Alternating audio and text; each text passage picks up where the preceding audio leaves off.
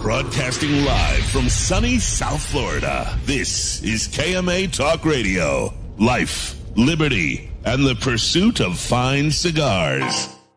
Your KMA crew, the Italian Scallion, Paul DeGracco, Alex Tavella, a.k.a. The Goat, and always telling it like it is, Honest Abe. I like to smoke them like the Winston Churchill, like John Kennedy, yeah.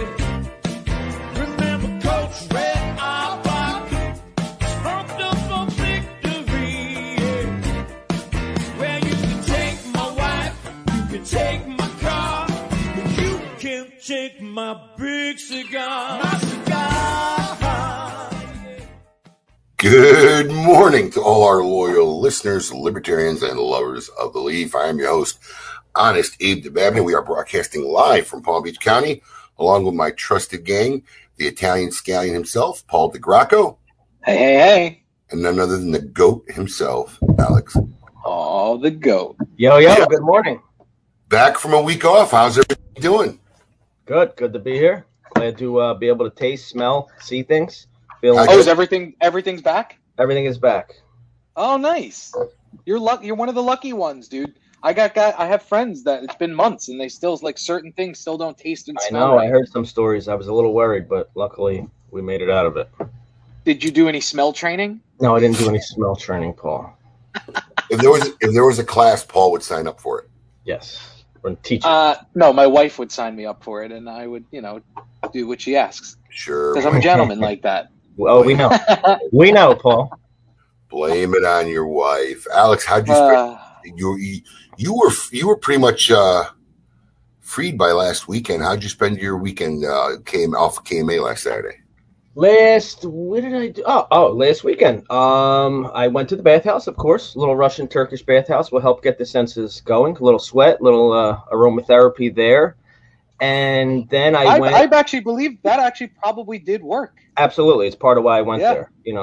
Let your nose burn and your nostrils burn. And is it different than a regular sauna? Yeah, it's extremely different. Well, it's different because they have like about 8 different kind of rooms, Paul. Yeah. It's not just a dry sauna. I mean, right. They have Turkish saunas, dry saunas. But I mean, just for the average person understand, if like you've ever been to like the sauna at an LA Fitness, the hallway is about that hot at the Russian bathhouse. I mean, really? Yeah, it's about the hallway. But then I actually went over to a hidden gem over in South Beach that Abe and I found from our dear friend Mr. Dave Portnoy, Mr. 01 pizza place in South Beach. And I got to tell you, it was an incredible place and probably the strangest place I've ever eaten at. It's literally inside an office building. You will never know it's there. There's no sign on the door. There's no sign anywhere. There's not even a sign on the entrance. I think there's probably about 6 tables in the whole place. 6 tables tops. If you don't know it's there or had somebody tell you it's there, you are never eating pizza there. I come across this video. I pinged Alex, and I'm like, this place got practically a 9. Which is crazy in Florida. It got an 8.9 in Florida. A 9 is crazy anywhere. Anywhere, right? I mean, that's like, over 9. That's like Wall of Fame material for him. And that's like life-changing business for whoever owns the place. Yeah, immediately.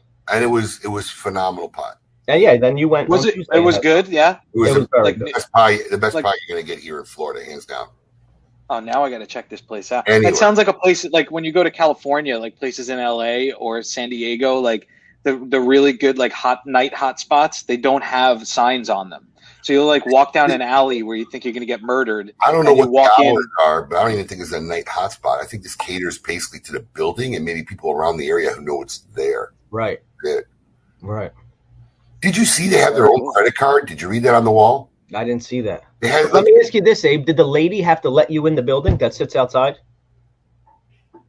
No, we walked up to her and asked her where Mr. 01 Pizza was, and she directed us right away. She let you in? Yeah. But somebody's there letting people in the building. I mean, you can't. Oh, yeah, there was a lady at the front desk. Like, there's no walking. Yeah, I mean, it's really weird. Walk-up traffic. It's not like, Paul, it's not like you walk in the building and there's the pizza place. I mean, you could walk into this place, right, and you wouldn't know it's there. That's awesome. That's really cool. I bet it's good. It was really, really good. Ronnie was in town last weekend. We hung out. Took kids surfing the first time. That was actually pretty cool. And your son was awesome at it. Dude, let me tell you something. You have no idea how proud I am as a dad, because I've been really struggling to find any sport that like he could just even he's genetically like amazing. Like the kid's ripped. I mean, Ronnie was laughing because he said like he's already got like the two upper half of the six pack, the two top muscles. The kid's ripped. He's amazing. He won't pay attention to learn a sport. We put, both our sons played soccer one season, and the kid dominated. But after a whole season, he couldn't learn that one's your goal and one's not your goal. Right. What I mean? The whole season. Then I said, let me put him in football. It's pretty easy. Find the guy with the ball, tackle him. He started chasing every player, even his own teammates, anybody with a flag to rip a flag down. I was going nuts. And I put him in mixed martial arts. Would never listen to Eddie. He just do what he wants. So like he wouldn't pay attention to what the lesson or the move was. He would just attack a kid and demolish him, and that was it. So so it was nice to take him surfing, and the kid pops up the first time on the board and rides a wave it. And he was just doing it all afternoon. He loved it. I mean, I think part of the reason is the guy's like, 40 pounds. So there's not much to. All right. Low center of gravity is 40 pounds. Yeah. But he rose. Listen, that's okay, though, because once he gets a feel for how you're supposed to balance on the board, once he gets older and bigger, it's not, he'll know the search for that feeling, like he'll be able to still do it. Yeah. So I'm actually going to take him out again tomorrow. Here's the only problem I see with that. I don't know. I mean, based on your genetics, Abe, I don't know any 6'6", 280-pound shredded surfers, because I feel like that's where this kid's headed. This kid is going to be a genetic, massive human being. I mean, he's not going to be a small boy. No. Let him enjoy the ride. Absolutely. Let him enjoy the ride. Wait, hold on. I'm confused. Do you get in the water with him? Paul, I'm the big kahuna. I thought you don't go in the ocean. I got a 15-foot surfboard. Wow. Paul believes me. All right. Right. Yeah, I didn't think so. So how was your weekend, Paul? You had another wedding. Yep. So I have two more coming up. Dude, what is it with you guys in wedding? Like, is your wife like going like look for weddings to go to? Is she like when? No, you know what? We had 3 weddings over the last 2 years that were postponed, and 2 of them are very good friends of ours, and one of them was her sister's, and her sister's was this past weekend up in Georgia. But this was your sister. This was the sister that already had a wedding. Technically, she was already married, yes, but she did like a private ceremony during COVID. But they wanted to have the celebration, so we did. And can I tell you, I went into this. There was a moment of weakness of mine in the wedding. Why? That I thought you guys were. Oh, you sons of bitches! I see it. That's right. So we might as well just roll to it. Damn it! I looked before we started the show. And I said to myself, "He didn't get it. It doesn't matter. Everything is great. I don't have to worry about it." And Abe hasn't mentioned anything to me all week. So I said to Stephanie, I think I'm in the clear. Like, nobody's going to find out about this. But hold on. Before you hear this, Alex, is it ready? Yeah, it's ready. Oh, yeah. So we managed to get some footage from Paul's wedding weekend. Can I set it up? No, you can. No. Here's the setup. Here's the setup. We didn't have a show last week, and we're going to show you why right now. We're going to show you why right now. Pay attention.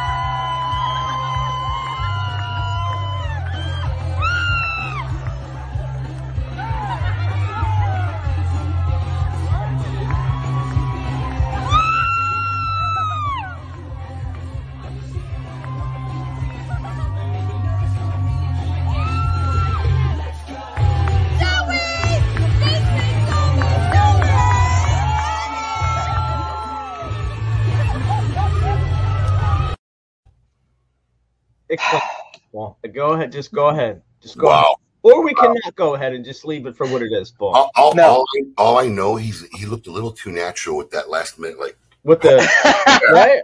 Yeah, he looked a little too natural. There are no words. Yeah, that was pretty. Look, yeah, there's a lot of comments happening here. Well, So because listen, we're a little delayed, so they probably haven't gotten to it yet, but it's coming. Oh no! Oh, yeah, I feel like coming. Yeah, the I comments feel are like coming. I've let Coop down. Right. So listen, at a lot of Yes. weddings, when Yes. they do the introduction of the wedding party, Mhm. you know, everybody does something fun. So Mhm. all the weddings we do on Stephanie's side of the family, we do like fun things. Her brother will come in with a mullet on, or you know, come in with like a sombrero on, or do. My wife wanted to outdo everybody, and she said to me about a month ago, "I think we should just switch outfits." And I was like, "Absolutely not going to happen." And I'll tell you why. It's not that I've never been in a dress before, because I was in theater, so you know, whatever. It's because her father was going to be there, and Stephanie's dad is this big hunter guy, like man's man. He has completely And, let me down. And I said yes, and we did it. And right after it, I went up to my father-in-law and I said, In a dress. I'm just so sorry. No, I got dressed. Dude, I could not have gotten changed fast enough after that. I missed one of the speeches because I beelined it for the bathroom to get changed again.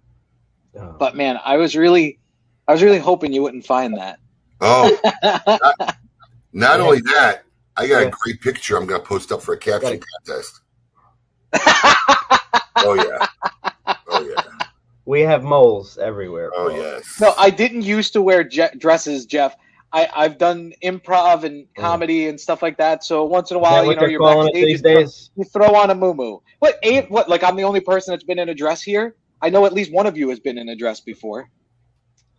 Fair, but not dancing at a wedding.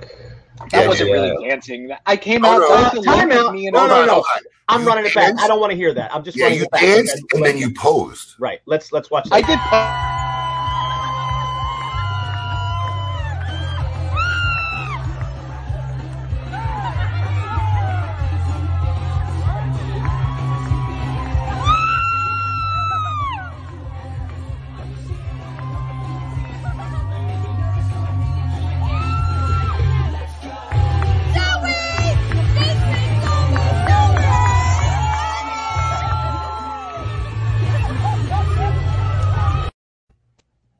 You didn't dance, Paul? You didn't dance. Somebody seemed like they were having just a little bit too much fun. You didn't dance, Paul? Yeah, Paul speechless. I have no words. I was so excited going into this morning thinking that. Can I ask you a question? How did you get that video? Did you just find it, or did We someone don't give send up. it to you? We don't give up sources, Paul. Yeah, Paul. If I'm just being very clear. If she's watching now, and if my wife sent you that video, she betrayed my trust because we had Paul. a deal. Let me give up sources here, Let me Paul. explain something to you. There was multiple sources. Your family couldn't wait to throw your ass under the bus.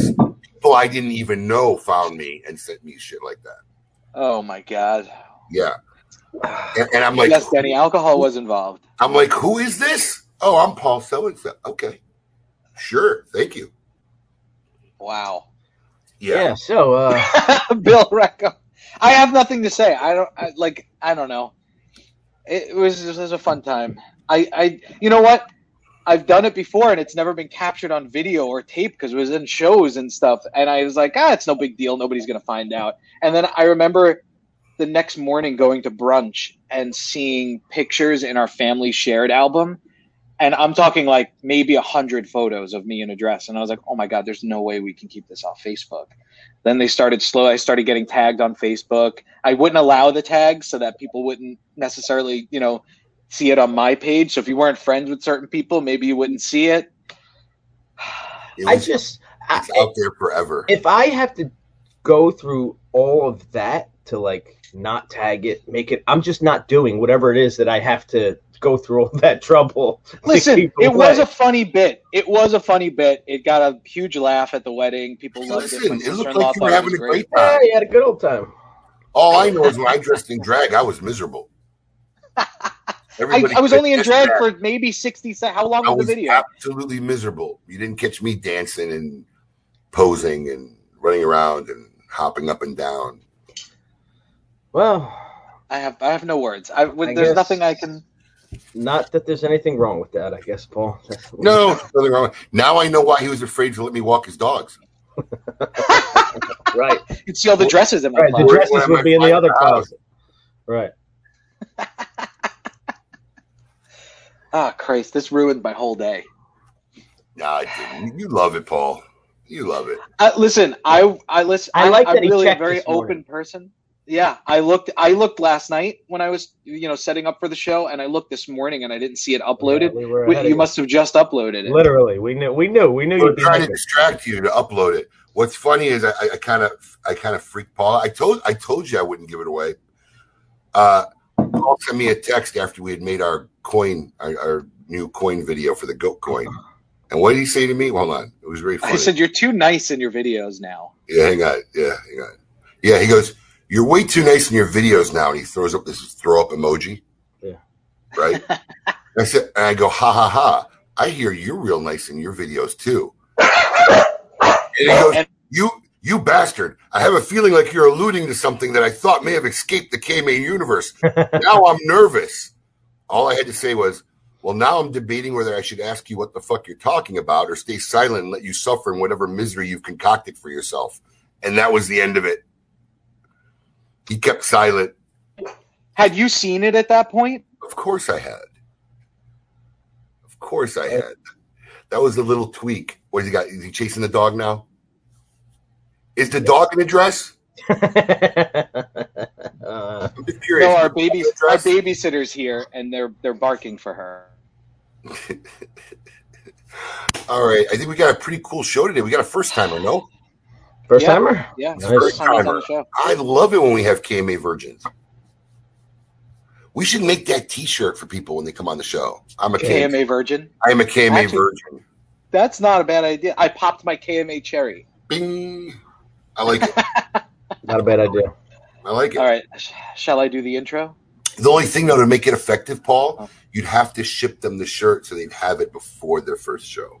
And by you mean us. So Oh, yes. Yeah, I mean the shipping team. Yeah. Yeah. Just put my stamp on it. Yes. Oh, we should make a DeCrocco stamp in the dress. We have it. No. In the dress. I can do that with that. That pose Bill. one. Yes. Oh, yes. Send me that now, please. I got it. Send me that. Do you think I feel like I'm gonna get letters from cigar manufacturers saying, "Hey, thank you so much for being we appreciate being a it, customer of ours, but please stop posting photos of me with you with your cigars." Oh God. Christ! All right, here we go. I want all of you to get up out of your chairs. I want you to get up right now and go to the window, open it, and stick your head out and yell. It's time to meet your maker.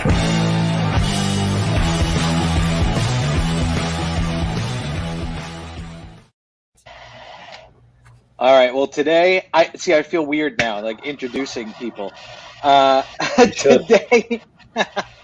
Today we are excited to have a first-time KMA guest, no stranger to the KMA universe, from General Cigar, and more importantly, the ambassador for the CAO brand, Mr. Rick Rodriguez. Rick, welcome to the show. Thank you so much, guys. Excited, I thought, but watching the opening, I'm questioning this decision right now. But thank you, got a lot guys. to follow, Looking Rick. You forward got a lot to to it. follow after that. I'm just glad I'm Rick- not the first guy that has to wear that shirt. That I lost my cherry, you know. KMA virgin. We're going to call it KMA virgin. But listen, Paul, not to interrupt you, but Paul, let me just tell you something. If you have not pre-recorded your Bonner wine commercial, which there's a good chance you didn't, I think before the break you should go put that dress on and do the Bonner wine commercial in that dress. We actually don't have the dress here. Oh, it wasn't your dress? It is Stephanie's dress, but it's not here. Oh. There's a reason for it. It's a whole stupid, boring story, but we didn't bring it back here. But I have not pre-recorded a new one. But I was gonna play a classic. I'll tell you why later, but we're gonna play that one. You can play the video again in the break. I'll play the video in the breaks if that makes you feel better. No worries. If you really want to see me in a dress again. No worries. Let's get to our host, Rick. Rick Rodriguez. Rick has a completely different idea of who I am now after him and I have been talking for the last 2 weeks. No, you know what? I'll share a story offline one day when I was 16 years old and my job that I had at a gay bar. So I'll share that, guys, with you. back in the day. So it is, I can make you look prettier in your dress. Let's just say that. Oh, I have the talent to make you look more like a lady. Now you just made us all curious, Rick. No. Right. This is a family we're show. heading down this road. A family show. I cannot. I'm definitely not going to tell the world. But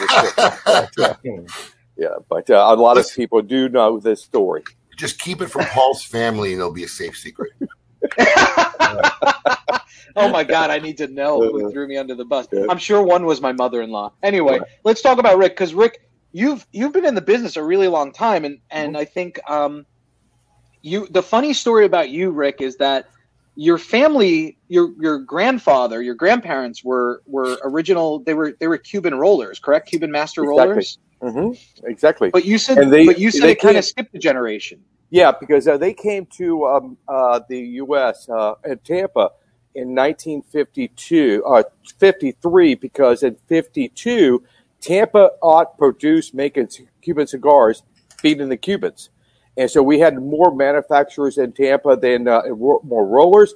So my grandfather was laid off of his factory job in Cuba. They could not survive on one pay, so they moved to Tampa. And then my father followed them in 1955, and he never, ever lit a cigar, smoked a cigar. Wow. He was a cigarette smoker, so it kind of skipped that generation.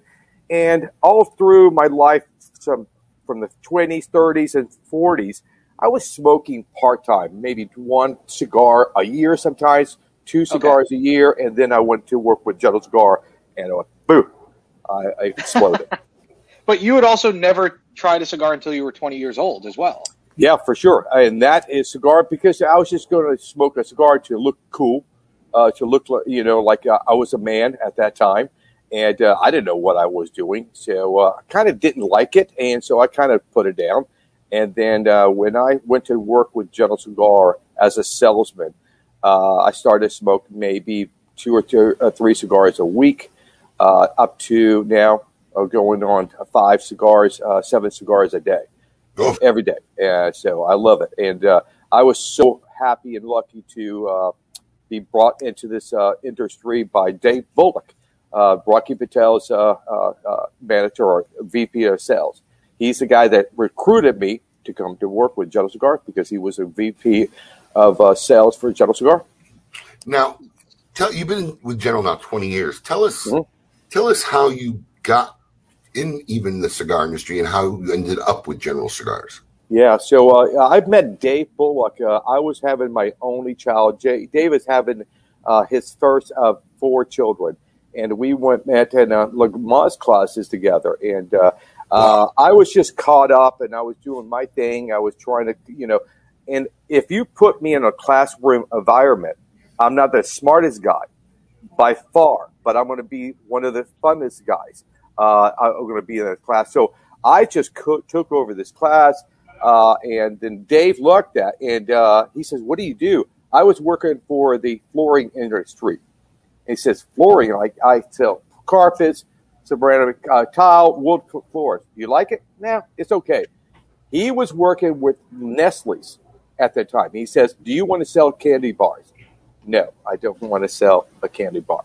And then he left Nestle's. We kind of fell out of touch. And about 2 years later, he called me back. Hey, bro, I'm working for B&B Beans, baked beans. You want to sell baked beans for me?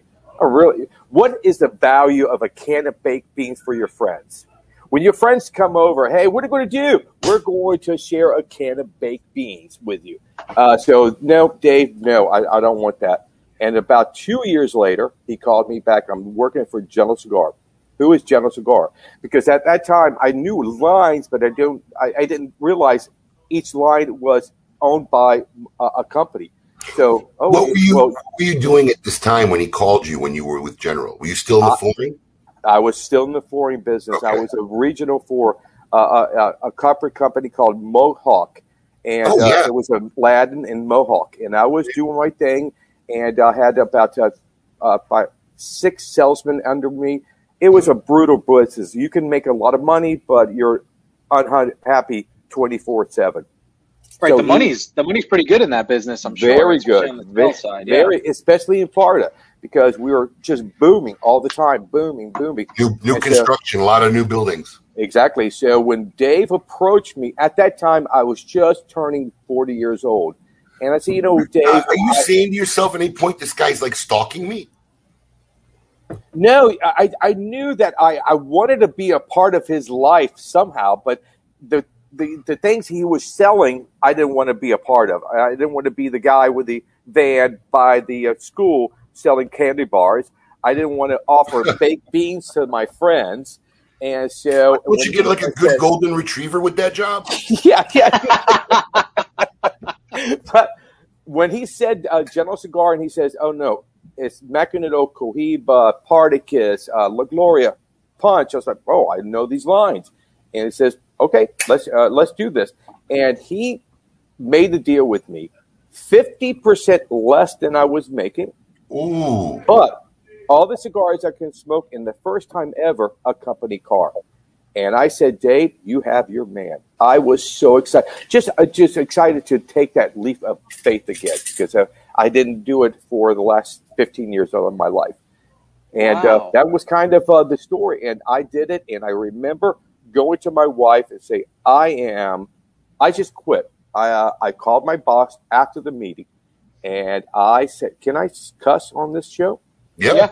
Okay. I said, "You know what, guys? I'm quitting. Your notice is for this time. I'm not going to give you 2 weeks. I quit. I fucking quit." And my boss says, "What the fuck are you going to do?" Okay. Number one, don't use that language to me again. And I said, "I'm going to go sell cigars. What the fuck do you know about cigars?" I said, "I absolutely know nothing about cigars, but I know this for a fact. I'm fucking never going to work for you fucking again."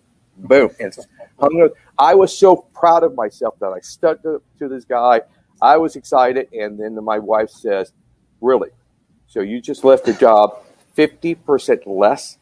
People go and get new jobs for 50% more, not less. And so I started, and then about 6 months later, I know it's a long story, it's a great story. 6 months later, my wife says, "We cannot pay our mortgage. You're making too less of money, so you need to go back to the carpet business. Call Dave, quit, and beg your old boss for your job back." I said, "There's no way." And I called Dave. Dave called Mr. Coleman, the owner of General Cigar, and they gave me a $30,000 raise that day. Wow. And I said, "If you do Wow. that for me, I will be number one in sales next year." He says, "Ricky, you're never going to be in number one because your territory is too small. I have only Tampa, Orlando, Jacksonville, and the Panhandle." He says, "There's no way." About 6 months later, I had a meeting with ABC Liquors, and they only had stand-up humidors. He said, "Ricky, you're the favorite salesman for us in the cigar business, and we love your company. We're going to do some walk-in humidors. We're going to start slow, only 70 walk-in humidors. How many cigars you think General Cigar can provide us?" We only had 3 boxes in the cabinets, and we went from 3 to 170 front marks overnight. And I think their first order was over $2 million. I went from number 17 to number 1 in less than a day. Yeah. And that was a position you held for quite some time, right? You were number one About for a while. 4 years. Well, I never released number 1, but that was about 13, 14 months into my career for General Cigar. I went from number 17 to number 1, never lost that title. And then about 4 years into it, Mr. Coleman, not knowing that he was looking for somebody to train to be a blender, because he was worried about a lot of the old regime was leaving. Benji was going to retire, Benji Menendez. Ernesto Perez Carrillo was going to leave La Gloria. And so he says, "We need to prepare for the future." And they chose me. But the story is so intense because he went to visit an event I was doing in Tampa at Edwards, very small shop. And all of a sudden he came into the shop and he said, "No pressure, do what you do." And that was horrible. I mean, absolutely horrible. That was a Thursday night. Friday morning, I got a call from my boss. What happened? There's something wrong. You need to report to New York on Monday. And the only reason we're invited to New York as a salesman is, I don't know why General Cigar did it. If you had their job in Seattle, they flew you all the way across the country to fire you on the spot. Wow. They didn't do it by phone. They did it in New York with HR and the head of sales in there. We are going to explain exactly why we are going to fire you. No emails, no phone calls. So at that weekend, I was saying to my wife, I'm going to be fired. I said something that Mr. Coleman didn't like. And then he says, Ricky, your days of selling cigars for General Cigar is over. I said, stop right there. If I said anything to you that upset you on Thursday, I'm so sorry. I love your company. Relax. I know you love my company, and I need your help. I'm going to train you to be a blender if you want the opportunity. And that's the history. And, wow, it changed my life like that. Yeah. Wow. You're muted, Abe. You're muted, Abe. Just to give you a little feedback, because I know, Rick, you're going to be shocked, but like a lot of people probably watching the show don't even know who Edgar Cullman is. Yeah. That's how old we're getting. But the Cullman family actually privately owned General Cigar Company. It was for generations, and yes. I'm pretty sure about this fact. You can correct me if I'm wrong, but one of their claims to fame, I believe, was they invented the flip top box for cigarettes. Yes. Right. Yes. So the flip top box, the hard pack, they invented it because they had a cigarette line, and I think eventually, it was Benson Hedges was the first one that they licensed it or sold it off, the rights to it, or licensed it, and Benson Hedges, I think, was the first one to start using it, or they had Benson Hedges which used it, and then Marlboro bought it from them or whatever. But the Coleman started in the tobacco business and started Philip Morris. That is the history of Mr. Coleman. Mr. Coleman was going to take over Philip Morris, and the board elected his brother Joe Coleman. So that left Mr. Coleman kind of out of the picture. And so he said to his father, I'm going to leave this business. I'm going to do my own thing. And he started a machine cigar called Tiparillos. And that was started him in the cigar business. He did Tiparillos until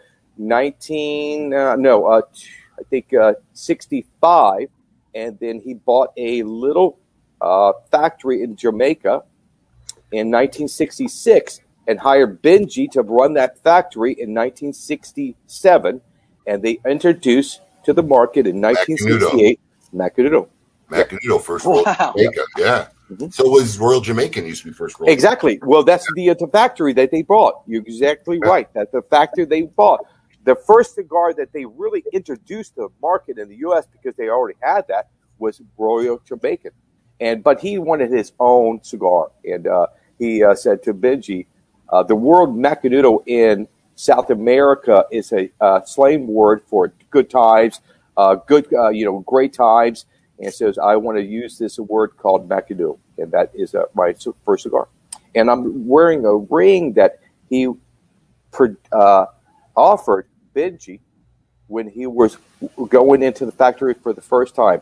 Before they enter that door, Mr. Coleman says, I have something for you.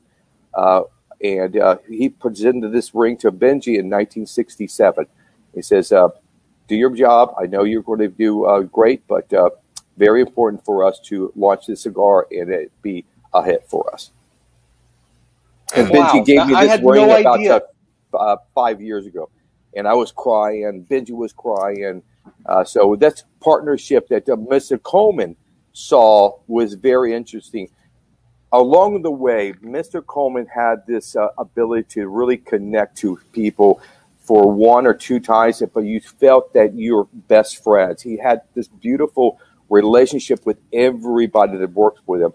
And I remember maybe one time Mr. Coleman says, okay, explain your history because you're doing so well. And where does this come from? And I said, oh, my grandfather and grandmother was rollers. My dad didn't smoke a cigar. Matter of fact, don't know really about my dad. He left us when I was 8 years old. Wow. So I have no father figure, really. And Benji was always saying to Mr. Coleman, he has 2 sons. Benji has 2 twins that is my age, but they're mentally handicapped. So Benji was always saying to Mr. Coleman, I'm going to go to my grave with all this knowledge. I can't believe you're not going to give me anything or anybody to train. He looked at me and said, number one salesman needs a father figure. Benji needs a son. I'm going to put these 2 together. And that is the relationship that we have together with Benji and I still to this day. I look at him as a father, and he definitely he always introduced me as his 3rd son. And so, yes, it's an amazing story. Why me kind of story.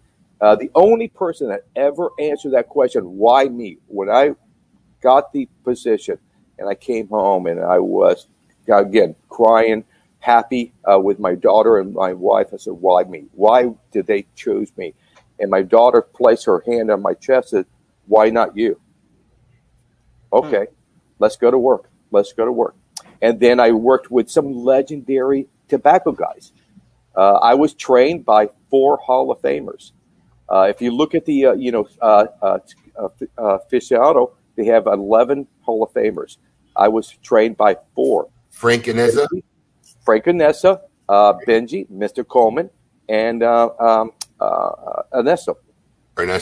Yeah. The easiest one. The only one is still in the business. You know? That's why I didn't think of him. I'm going way back. Yeah. It's amazing. So what do you, the first time so Mr. Coleman asks you if you want to start blending, and you get introduced to Benji Menendez. What do you, like, that first conversation? What do you talk about when Benji says, I'm going to take you under my wing and teach you how to blend? Like, how do you even start, I guess, is the question. Well, that's the neat thing. I didn't know Benji was going to be a part of my life, because after that situation that was presented to me, Mr. Coleman says, you know what, we have to kind of rush this, meaning we have to go. I have to meet you next week. So this is a Monday. The following Monday, I need to meet you in the DR, because we need to get you a green card to be able to work in the factories for a year. So what we're going to do is I'm going to fly with you. We have an attorney that's going to take you to a judge, that we're going to do this paperwork that day. And because my attorney is leaving the country, he's going back to Spain. And so he was the attorney for the factories in the at that time, 2 factories, one in the DR and one in Honduras. So he was attorney for the factory. He's going to go back to Spain for 6 months. So we need to do it very quickly. So when I got that, I thought I was going to be under somebody. But the training program that was set up for me, no, don't worry about blending. All we need you to, and the factories, to teach them, what do we do when we receive tobaccos from the farm and all the processes that that tobacco goes through to the end to box it and to ship it out. So the factories, when I was in the factory in the DR, only concentrated on sweeping the floor, fermentation, bulking, harvesting, rolling, boxing, banding, all that. So I did roll cigars for about a month. Horrible roller. I mean, horrible roller. But after that, I went to Honduras and did the same training that I did in the DR. And I always said, why am I doubly training me? If I know tobacco, no. You know the factory in the DR. The factory in, Dan Lee in Honduras is totally different. So their processing, the way they handle tobacco is different. That's beautiful, because that allows us to do different cigars. We're not a McDonald's and Nicaragua, Honduras, and the DR. Whenever you walk into McDonald's, you know exactly what you're going to. We own 3 hamburgers: Wendy's, Burger King, and McDonald's, and everybody's different. You just made it to about 99% of our audience. They all comprehend that Yeah, analogy. exactly. Right, So if perfect you can help them understand, because we're all using the same tobaccos. There's about 3 or 4 growers that dominate tobacco growing. So if me and Rocky and Pepin purchase the same tobacco, that's okay, because I'm going to go back to McDonald's and I want to make them Big Mac. Pepin said, bro, you're wrong. I'm going to make a Whopper. And the other guys are, I'm going to make a Wendy hamburger. And at the end of the day, it's a bun and a beef patty. But the process that they put that that burger through, totally different. I love Burger King. I hate McDonald's. Really? How? Why? So what a great experience you had getting to see, literally having been on the post side selling the product, getting to see it from soup to nuts, exactly how it happened, the way that you should learn it, I guess, right? Yeah, and it's a way that anybody that has the opportunity as a cigar lover to visit one factory, all you need to do is one factory, because again, the process that we're going to handle ourselves is fermentation, aging. The fermentation is kind of the same, but the temperatures are different. And the bulking is different. Maybe less tobacco in this Pelon, more tobacco in that Pelon. It's different, but you have a sense, oh, that's fermentation. That's aging.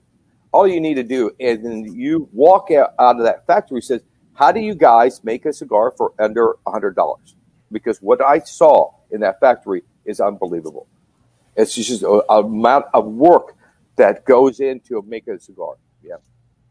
So while I got you on, I'm actually very excited to have you on today, Rick, because throughout my career in this industry, you always hear these like legendary stories, right? And there's some that get verified and there's some that you never have a chance to verify.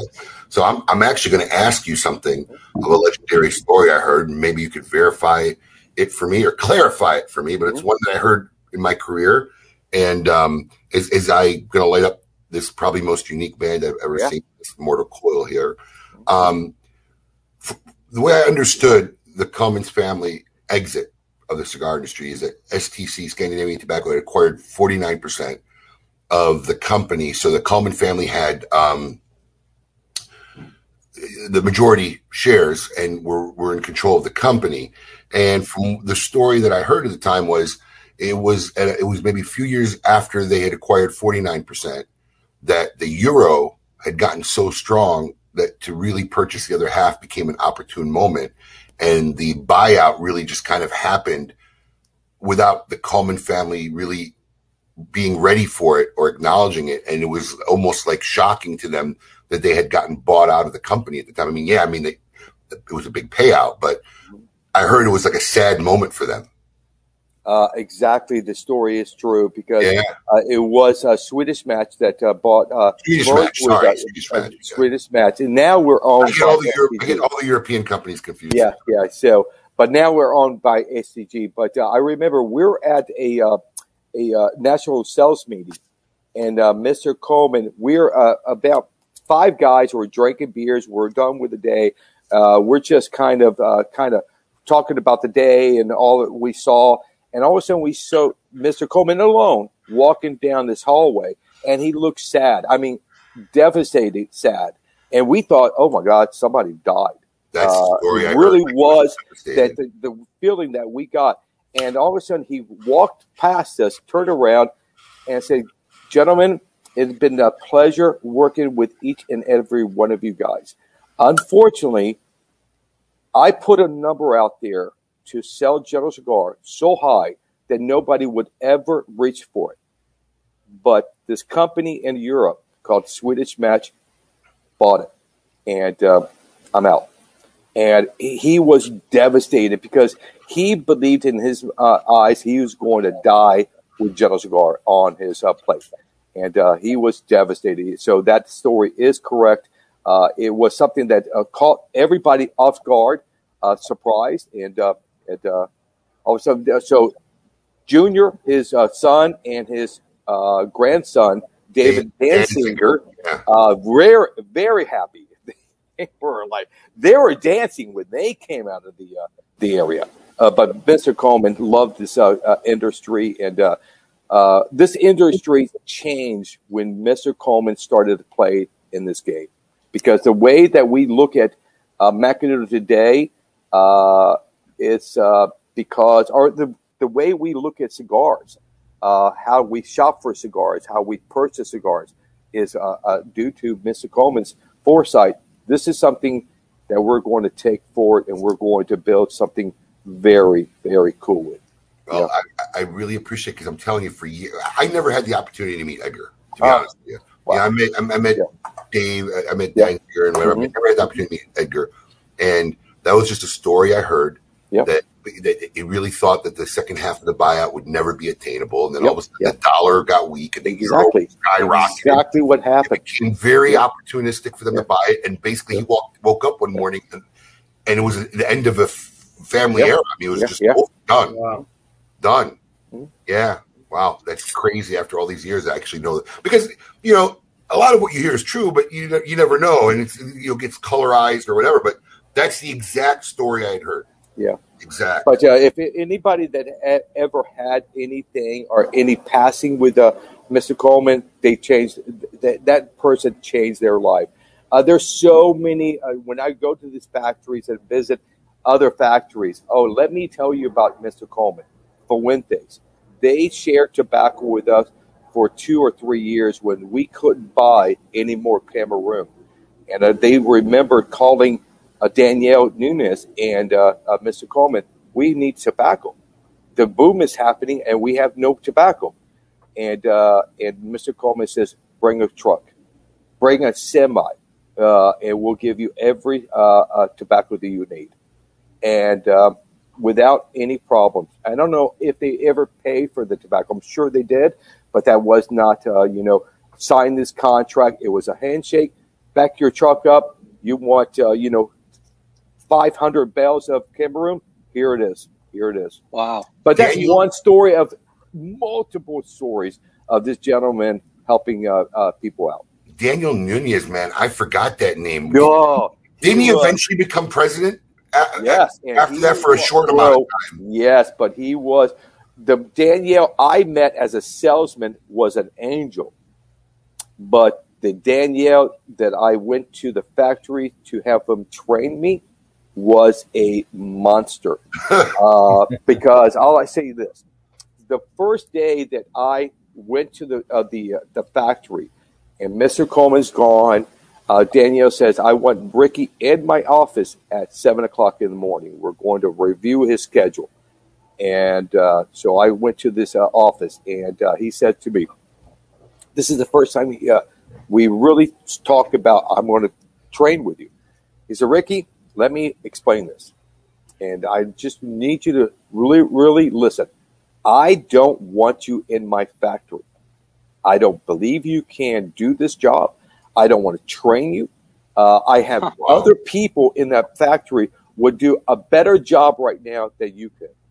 And but I don't own this business. That's Mr. Coleman. I work for Mr. Coleman. So my job is to train you. I'm going to train you. But do not miss the fact that I do not want you here in my factory. Wow. Wow. So, That's a and rough I'm thinking to myself, I'm already a master blender. Day one. I was going to walk in the factory, let's go blend that cigar. And Danielle says, send in Jose. And I'm thinking to myself, Jose has to be the general manager of the factory floor. Jose was the head of the janitors. And Jose had his broom and says, and Danielle says, here's your job. Go sweep my floors. Because there's money on that floor, and I want all the tobacco swept up, and so we can sell it to machine guys. And so I was a fourth sweeper for 2 weeks. 2 weeks. And then You got to be kidding me. Yeah, no, it was bro. To the then, Did a you year at any later, point think I'm out of here? what's that? You had to. At any point you start thinking to yourself, I'm out of here? I think about maybe 2 months into that training, it was so brutal that I remember calling Dave. Dave, I can't do this. I can't do this. This guy is crazy. This guy is a lunatic. And but I stuck with it. So the end of my year training, all the managers that I trained under, from harvesting for the farm to boxing, everybody was at this table. And Daniel's one side, and I'm on the other side, and everybody in between. And he's going around to every manager. How's Ricky do? Oh, he's excellent. Learns very quickly. Great. You roll cigars? Yes, sir, I did. How many cigars? About, I really don't know. The girl it was in charge of boxing says, Mr. Nunes, he rolled about 175 cigars. How long? About 2 weeks. Really? So it took you 2 weeks to roll 175 cigars. You know, I have rollers out there in the floor that can produce 500 cigars a day. So I want to taste one of these cigars. And I said, I don't know where they are. Oh, we have them. Wow. And he lit one up, and he couldn't draw. He says, you have wasted all my time. Meeting is over. And everybody was shocked, and they left. And I was fuming. And the next day, it was Thursday, we had the meeting. The next day, Friday, he said, I'm now scheduled to leave and go home for 2 weeks before Honduras. And he had a meeting with me, and I said, Mr. Newman, the way you talked to me yesterday was uncalled for. My father would never talk to me that way. And so I'm saying to you, I want out of this building right now. And he said, no, we're not done. We're going to set you. I said, I'm scheduled to be there in 2 weeks. He said, no, you go next week.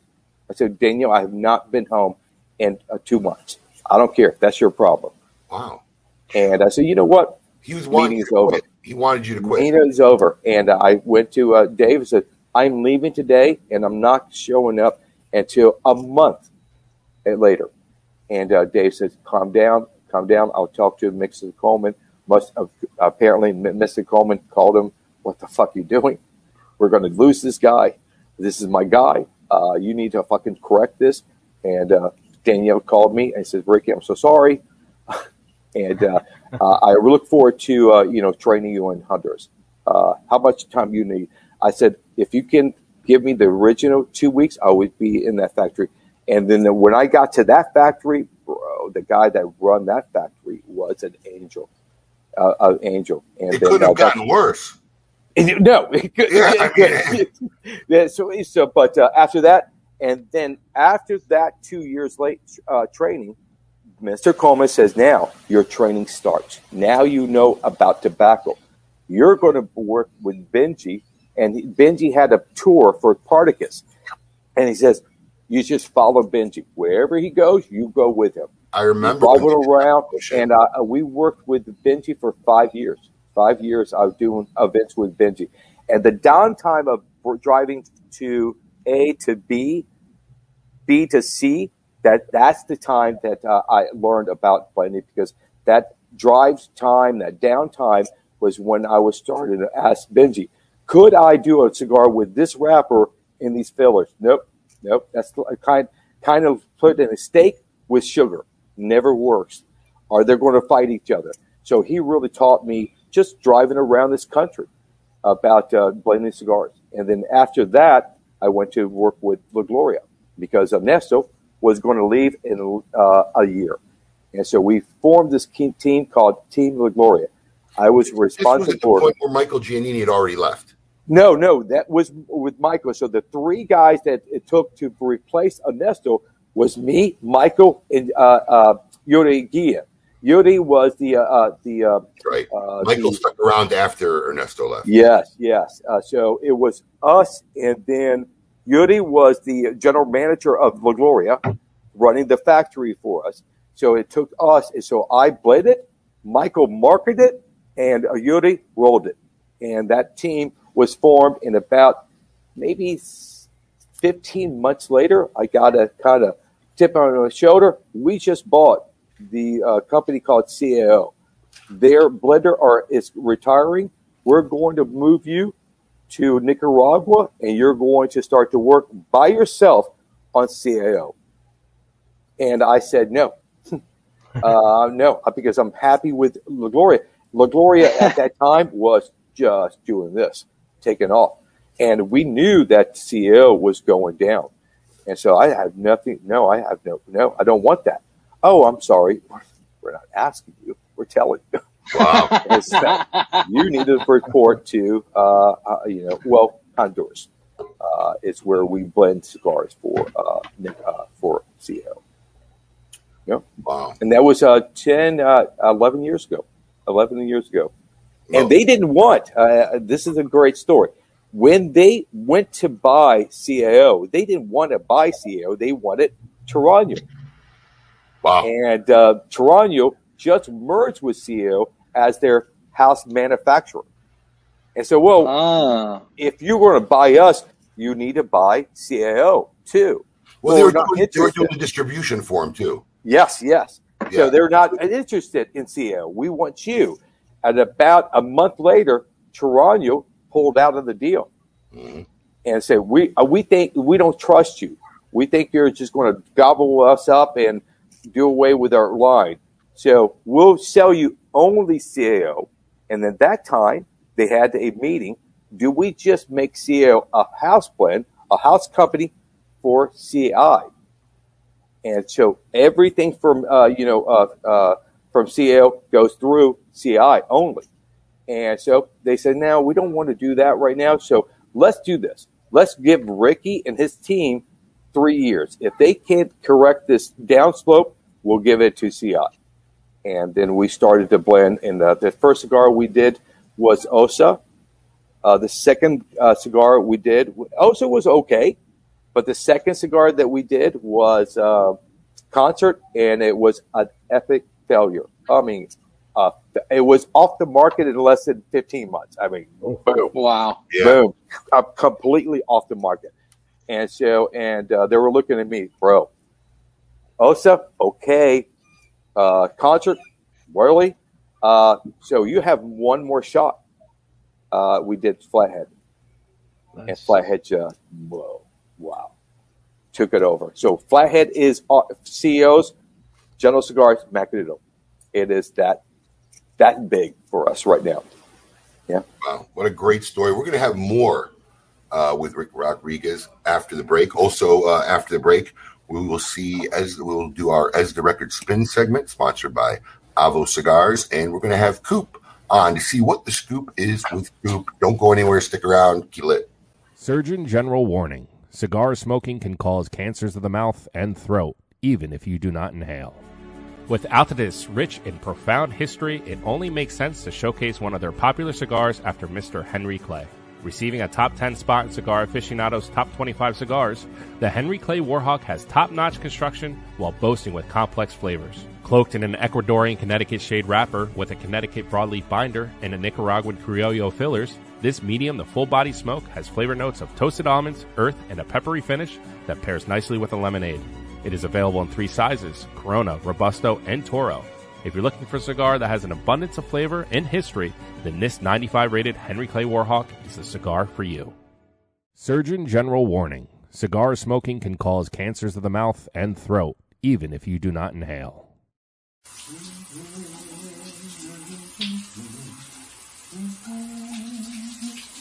Oh, it's just you. Who doesn't love a shower sip of a good glass of wine?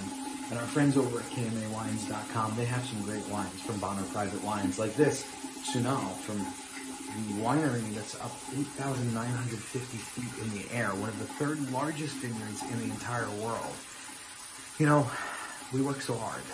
You gotta relax. You gotta enjoy the finer things in life. A great cigar, a really, really great wine to pair it with, and that's exactly what I'm doing here. So check out KMAWines.com. You get a discount because we know each other.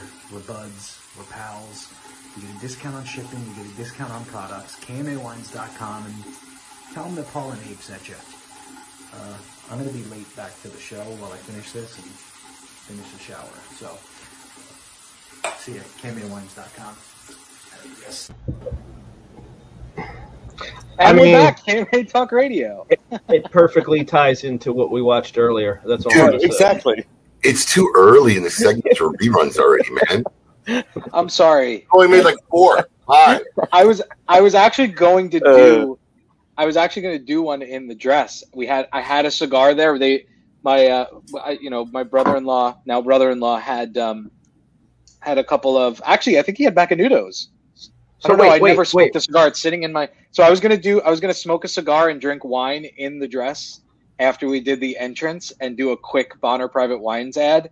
But I said to Stephanie, I can't do it. I got to get out of this thing. Before we get back into this amazing story, Abe, can I show off our newest stamp? Oh yeah. Yeah, go ahead. Oh, I love it. That's what we're rolling with. Stamp. That's Oh wait, show it again. I didn't see it. Who you don't looking want to at? see it. You don't want to see it. Oh wow. The not so Italian scallion. It actually kind of looks like I'm wearing a toga in that picture. No. I'm a little bit better with it. I got to tell you though, your taco meat is incredible. Yeah. Taco is meat? that what you call it, taco Yes, meat? your taco meat. Your chest hair. Oh, that. I never heard that called taco meat. Really? Yeah, I've never heard that. No, I've never. No, Yeah, that taco meat. must be a Philly thing. Maybe it's a Philly thing. I don't know. That's the I tell you taco. what. I used to shave my chest when I was a young, in shape lad, but now I'm married. So before the break, we talked a little bit about Flathead, and I lit up this Mortal Coil, which I imagine was another big hit for you guys. Very. What is a Mortal Coil? This is a name that you can read both one way and the other way. I don't know what that's called. So the marketing guy wanted a cigar, a band, or a name that we can read both ways, upside down and all that. So Mortal Coil, coil is the type of tobacco that we're using. It is a Duos from the DR. So that's kind of a rope tobacco. Processing of tobacco, and so we wanted to offer this. We're not the first one to play with this tobacco in the cigar, but I think we're the first one that played with it to offer you other flavors, because this tobacco will kind of dominate your flavor if you don't use it correctly. And so it's part of a trilogy. I don't know why General Cigar loved trilogy. It works for us. Starting with the Amazon Basin. So this is a part of a new trilogy that cigar is done. So we may launch it again in 2025 or 26, because next year we have a new one, and the following year we have the last one of the trilogy. So our plans is to release Mortal Coil again in 2025, possibly. Wow. But it's hit. So we're realizing that short batches work for everybody if you have the right story connected. You can't just make a cigar and say, it's a short batch and we're using Connecticut broadleaf. Really? You can use that tobacco anytime and any day. So you have to have a story and the reason. Maybe it's old tobacco, tobacco that you grow. It doesn't have a lot of wrapper, that offers from that tobacco. So there's multiple ways you can share your story. This is a small batch, and this is the reason behind it. But for whatever reason, the fans of CAO loves our small batches. We did Hurricane. We did a batch back in the day, Earthquake, Hurricane. I think Heat. I think Heat Wave. So that was one. We did a series of cigars for the military. So our short batches really resonates with the fans of CAO, and hopefully other cigar lovers out there that don't really smoke CAO come and taste some of these unique blends, and maybe they'll offer you a doorway to CAO, because like any manufacturer that out there, sometimes you get pinched and say, "Whoa, I enjoyed your cigar 5 years ago and I didn't like it, so I'm now judging your whole line for that one cigar that I didn't like." But so you get pinched, and I don't know why, but it happens. So I've always said, I don't care who are you smoking, do not give up on that line because you smoked one cigar you didn't like. Maybe that's not your style. if you're a mild cigar smoker and you try a Edge for a Rocky, you're not going to. But he has some great mild cigars in his, his line. So go back to what you enjoy. Don't give up on that manufacturer because you just smoked one cigar. It's like, I don't like that. So I don't like anything you guys make. In 25 years, I've never smoked any one cigar with the mindset that this is representative of everything that company or that manufacturer makes. I treat like really every line as if it's like its whole entity because it doesn't work that way. I mean, it really, really doesn't. I mean, it's like going to a restaurant. They have 40 items on a menu. I could love 5, hate 10. Exactly. You know, exactly. I don't write off a restaurant. I don't write off a restaurant. Yeah, it does happen, and I hear it all the time. I don't like XYZ, factory because I smoked some. Really, bro, you're missing the boat. I don't like Maduros because they're too strong. Really? Oh, they're dark. They're dark wrapper. Of course, I'm like, no, bro, no. You're bypassing so many cigars that anybody's making for you. You just need to discover which one of those that line is for you. Yeah, absolutely. I literally treat every cigar like it's its own entity. I could smoke 10 cigars from a manufacturer that I didn't like, and it comes down to 11th, I'm going to try it. I agree. I'm going to try it without the consensus that I didn't like the other 10. Yeah. That's the only way you really discover stuff. Otherwise, you're tunnel smoking, I guess is what we'll call it. You're tunnel smoking. Mm-hmm. How's that? Yep. All right, Rick. Now it's time for one of our sponsored segments. Powered by Avo Cigars. Our friend Eddie Guerra has a question specifically chosen for you, and we're going to see now how the record spins with Rick Rodriguez.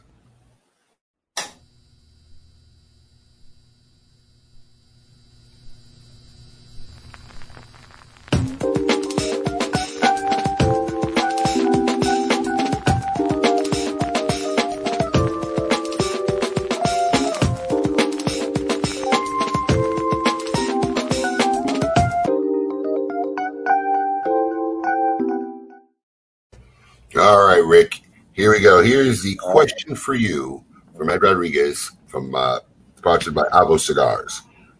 For your next major birthday celebration, if you could choose any musical artist or band to perform, who would it be and why? That's not an easy question because it's a lot. And to preface it, it can be dead or alive. That makes it worse. That makes it worse. Yeah. Wow. There's so many to choose from. That makes it worse. Any one person.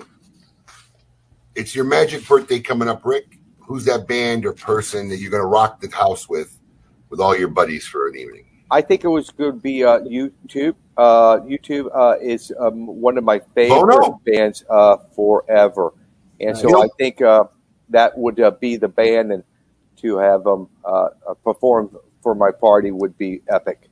Bono, I mean, I don't know if he's a cigar smoker. He's been in our shop. We have a picture. Yes, he is. He is. Yeah, we have a picture of one of our managers with him smoking a cigar. Yes. But, he's a cigar guy. Well, Bono it is. Joshua. Favorite album, Joshua Tree? For sure. That to me was, they were searching for something to connect their outside of their fan base. And that Joshua Tree album from A to Z, you can listen to every song, has a purpose, a meaning to it. I love it. And I did meet him one time at Club Macanudo. He was there smoking a cigar a daytime by himself, and I happened to walk in and I introduced myself and shared a La Gloria Series R with him. Yeah. And he smoked like a champ. Yeah, so that's the beauty of this industry. It has opened so many doors for me. I've traveled to Europe. I went to Europe. I do events in Europe for 7 years in a row. I went to China in 2019 before the situation. Yeah. But that was and all the stars, all the athletes that, this little thing called a cigar, the little stick, has opened so many doors for me to meet some legendary people, some assholes, and great people, because these stars are all about themselves. And so, Well, good guys. Great answer, and thank you for taking part. And as the record spins, that's our segment brought to you by Avo Cigars. Now back to more with Rick Rodriguez and CAO Cigars. So, Rick, can you share anything with our audience? Anything coming up for the upcoming trade show? Any new things you want to give our listeners a little heads up to what look out for? We have two launches this year. One is going to be a cigar that we produced 2 years ago called V19. And that cigar was taking the Flathead series. The fans were always saying, what can we offer you that you want from us? And everybody at Flathead, we like the size, the 6x60, but we like the body and the flavor of your little spark plug. Could you ever give us a combination of the spark plug and the 6x60? Meaning, if you look at that line called Flathead, there's 5 sizes. The 7x70 and the 6x60, I'm using Seiko, more flavor. But for the 5.5 by 54, the Lancero, and the spark plug, I'm using Ligero. And so more body. So to combine that, two cigars in one cigar was what we did for V19. And this year we're going to do something special for the Brasilia cigar line and offer you something kind of like, this is not your grandfather's or your father's Brasilia. This is your Brasilia. It's going to be the V21. And that's coming out to the market, I think, maybe in September. And then October or November, we're going to have a small batch called Torque coming out. And the Torque is going to be a full-body cigar, kind of a special size is 8x60, a 7x60, and a 6x60. And so that's going to come out of the market. So those are the two that you can look forward to this year coming out. And we're already working on 2022 and 2023 for plans. I just got back from the factory. Matter of fact, I was in the factory choosing some new tobaccos for the first time in 3 years. So that's good news. Very good news. Yeah. So we chose some tobaccos for a launch for 2022 and possibly 2024. So if I look back on the evolution of the branding of CAO, right? Because CAO. Look, anybody who knew Chano Ozinger, basically the founder of CAO, is a great guy. Started his career out in pipes, right? Mostly selling pipes, Meerschaum pipes, and whatever. Came out with the CAO Gold line, which was like their first cigar line. His really big hit, I think, that kind of launched him was the CAO Maduro, the Aniversario Maduro that was made at the Donald Douglas factory in Costa Rica. Right. I think that really put him on the map. That was a phenomenal cigar. In my opinion, it's probably one of the best Maduro cigars of all time. And then obviously there was a falling out with the Donald Douglas factory with Bahia Cigars at the time. And then I remember being at the trade show and literally seeing Chano talking to so many different people. Because typically at a trade show, you sit in your booth. He was literally navigating, trying to find out who he was going to work with. And he landed with Perdomo, who then continued to make the Maduro and then launched the Cameroon. Both big hits.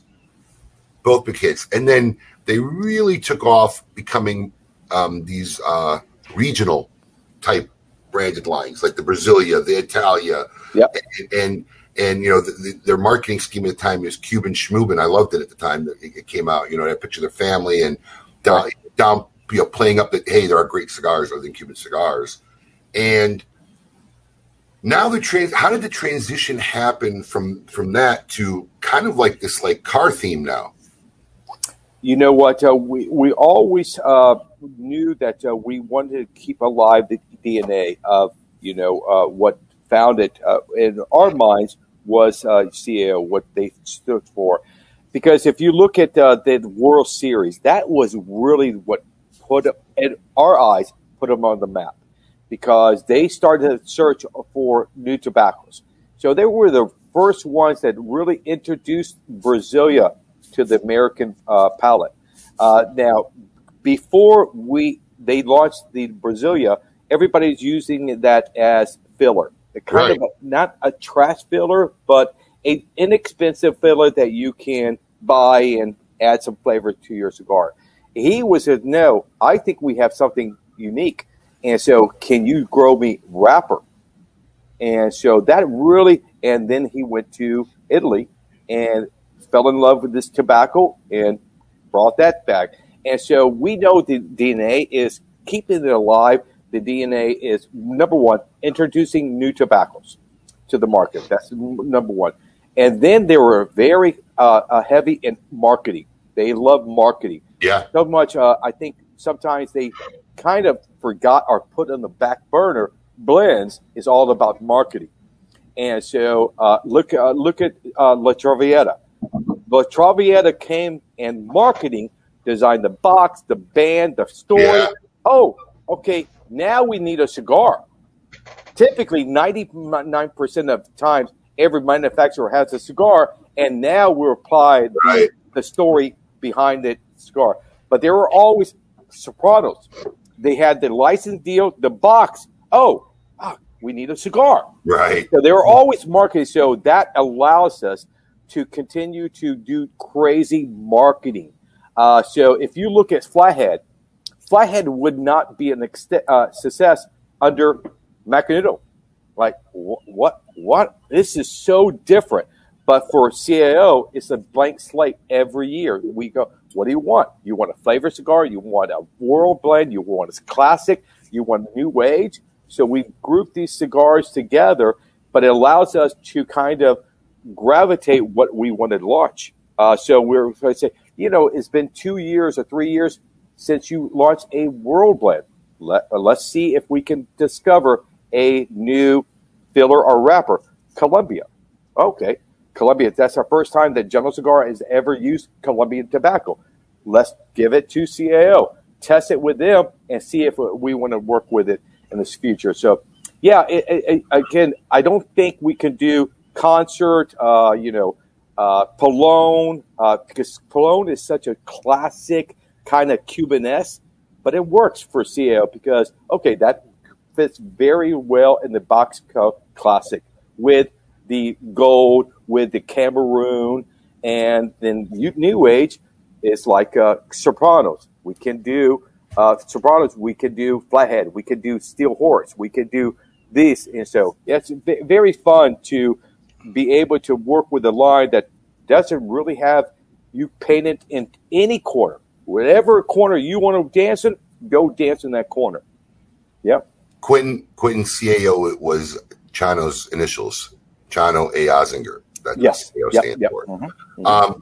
You brought up something, but I'm just going to tweak on it to introduce Coop, because CAO has always had a very popular flavored line, the CAO flavors. And I'm sure there was big news this week. I'm sure Coop's going to bring it up. So we'll talk to your thoughts about that when Coop brings it up, which I will bet anybody a signed dollar bill that will be in his news. So let's bring this on. Be his first story. We were talking about that in the factory. What's going on with Coop? Hey, yo, what's my theme music? The Scoop with Coop. Breaking industry news. Hear it first on KMA Talk Radio and cigar-coop.com.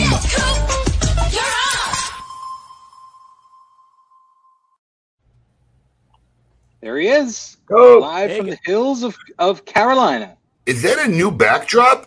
Absolutely. That used to be black. Yeah. I actually haven't been able to use the red one just because when I had the ankle injury, I couldn't really move around a lot. But I've had this one a while. Coop needs a little volume. He's got two stages. Yeah, give us a little volume, Coop. He's got two stages. How's that? Got a black stage and a red stage. There you go. That's better. Too high. Hey, Rick, how's it going? Good, man. How you doing? I miss you. Miss talking to you. I miss talking to you, too. Awesome conversation this morning.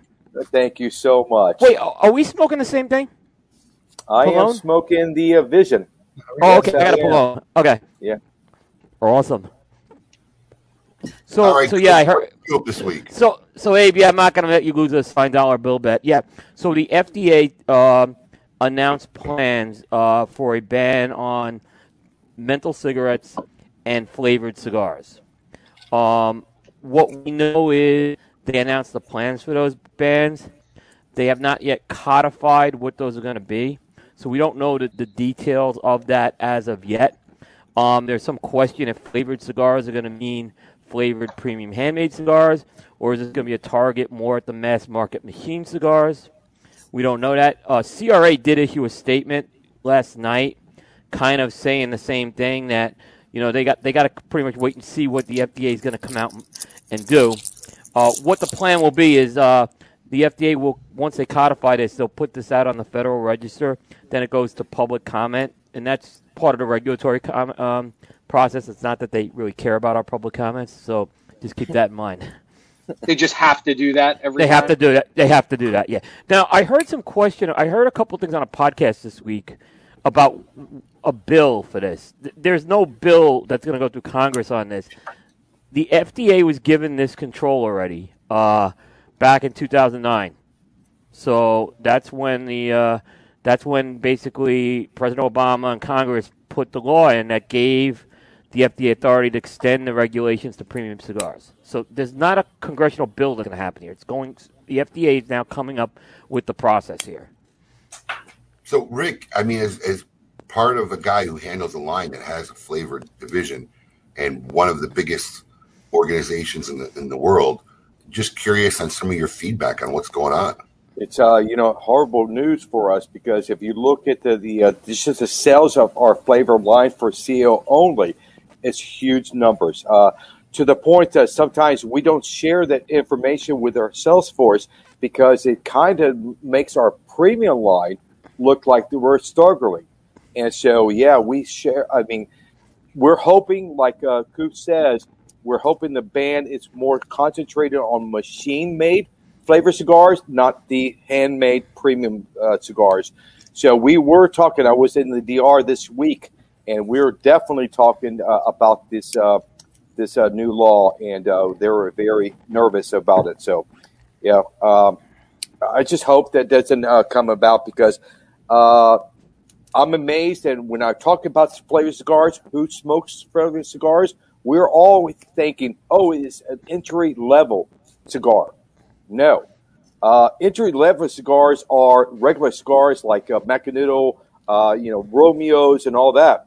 But the flavor cigar guys are smoking cigars, and they're enjoying flavor cigars around people that don't smoke cigars. And so that is what we're finding out, that more guys are smoking cigars because they want a cigar and they want to enjoy smoking a cigar. But sometimes if you light a regular cigar, everybody, oh, my God, I can't believe. But when you light a flavor cigar, the aroma, oh, my God, what are you smoking? Cherry? I want one of those. So, but it's a huge number for any manufacturer that has flavors. The problem is, once again, this is a law that honestly serves no purpose. This is not 1970. The American population is not blind to the adverse effects of any tobacco use. There's no more marketing to kids, or it's not, you can't even market tobacco basically anymore anywhere. Right. These are adults who are enjoying something that's a perfectly legal product, and it's just continual overstepping. I mean, as far as I know, the cigarette people have already found a bypass if they make menthol a banned flavor, because they make the cigarettes now with non-menthol tobacco, and then there's an ancillary piece that you crush in the filter that gives you the menthol effect. Oh, really? Okay. Oh, yeah. That makes sense. Camel has it, and I think there's one other company, but the Camel calls it Crush, and I think there's another one. But basically, it's a round pellet device. It's in a filter. So the tobacco's not mentholated. It's not altered in any way. And if you don't crush the pellet, it smokes like a normal cigarette. If you crush the pellet, the smoke coming in picks up whatever is in the pellet, menthol, and it tastes like menthol coming in. So they're not stopping anything. Kids aren't coming into cigar shops. That's a proven fact, and it's given. It's not an issue. This is just ridiculousness once again, and it's just sad. It really is. Yeah, Abe, when they banned flavored cigarettes several years ago, it didn't stop people from smoking flavored cigarettes. They went to other things. Some went to regular cigarettes, some went to flavored cigars. And these usage patterns over and over again, whether it's taxes or whether it's bans, it doesn't really prove that people are going to stop using this stuff. And unless they're going to just totally outlaw tobacco. That's really the thing. And meanwhile, there's weed stores opening up. Right. And we were just walking in West Palm last night. Alex, it was a health food store. It looked like a health food store. I'm like, what is this? It was coming soon. It's a weed shop. Yeah. There's one by us out here, Abe, and it's gorgeous. It looks like a spa. Right. Well, It's in Detroit, unbelievable. in Detroit, according to Ronnie, like they're opening up like Davidoff lounges, like nightclub weed lounges and stuff. It's insane. Wow. Yeah. And I tell the weed people, just wait. They're going to come after you. Time's come. It's just not yet. They When won't. they get You know through what's with us, funny? they're going to come to you. Yeah. You know what's funny though? When I've been dealing with life insurance policies and stuff, and my broker told me that now they have policies that if you smoke marijuana on a regular basis, they don't. It's not like smoking cigarettes that they won't. It's the same price. Like they don't count it against you, even if you're a heavy marijuana user and you smoke just joints, they don't consider that detrimental to your health in any way. You know what I so find they don't change your You policy. know what I find interesting about that? But smoke. Oh no, actually, it doesn't smoke. It doesn't. There's no nicotine. Well, here's the thing. We got to remember, currently marijuana is still federally illegal. Once it becomes federally legal, as we know, the federal government isn't good at things, and they'll find some way to start, fucking it up for them too. They just don't have their hands on it yet because it's still illegal. But the minute it's 100% legal, they'll crack on that shit too, as they always do, and overstep. But there is an insurance policy for cigar smokers that rate you as a non-smoker. There is companies out there that will sell you a life insurance policy, and you can say, I am a heavy cigar smoker daily. We don't count that. So yeah, it is. No, Oh, wow. you're right. I mean, I don't smoke that much, but they said they said as long as you smoke under 3 cigars a week, it won't affect your policy. Matter of fact, there's a guy that wants to work with me at some of my events that is an insurance salesman, and he had created this company only for cigar smokers to insure them. I will definitely get you the information. I would check it out, and maybe it'll work for you. Yep. Rick, give us information. We'll post it up on the KMA page. Perfect. I will do that for sure. I think I will put this guy in touch with you guys. I think it would be interesting to have him on your show to talk about we'll get him on as an ancillary the truth guest. and what is not the truth about insuring a cigar smoker. Yeah, that's. What else you got going on, Coop? Well, on the PCA end, this week they opened up registration for the PCA trade show. So if there are any questions, if the trade show is happening in July, it's happening in July. So they opened up registration. Hold on. Dave's going to get his... Oh, so yeah, I want to make sure we got this in. Yes. Eric Guttermerson, $5. When does he actually have to give you? When does he have to actually give you the money? Once it actually happens? Once it happens at the show. That's what I'm gonna make him do it on a live at the show. Yes. Yeah. And John Carney's gonna be here Tuesday night. He better have it 5 ready, or is it a 10? 5. It's a 10 now. It's been over a year. Yeah, the Vic turned it into a 10. Yeah, Vic made it a $10 signed $10 bill. He'll be here Tuesday night. I'll be collecting that live too. So Coop, this is the first show that General Cigars is not going to be a part of. Who's the other manufacturers not going to be a part of the show? We know that it's obviously General, Altadis, Davidoff, Drew Estate. Yeah. And there's the small ones. The one that's big is Pretec. It's not going to be there either. So I think it's wrong. Yeah, I mean it's going to be a different show. I'll tell you that, Rick. It's going to be a different show, and you guys are going to be pissed. I mean, the general booth. Difference not always bad as long as it's good. Yeah, I agree. I agree. But, different's not always bad. It's yeah. will they make it good.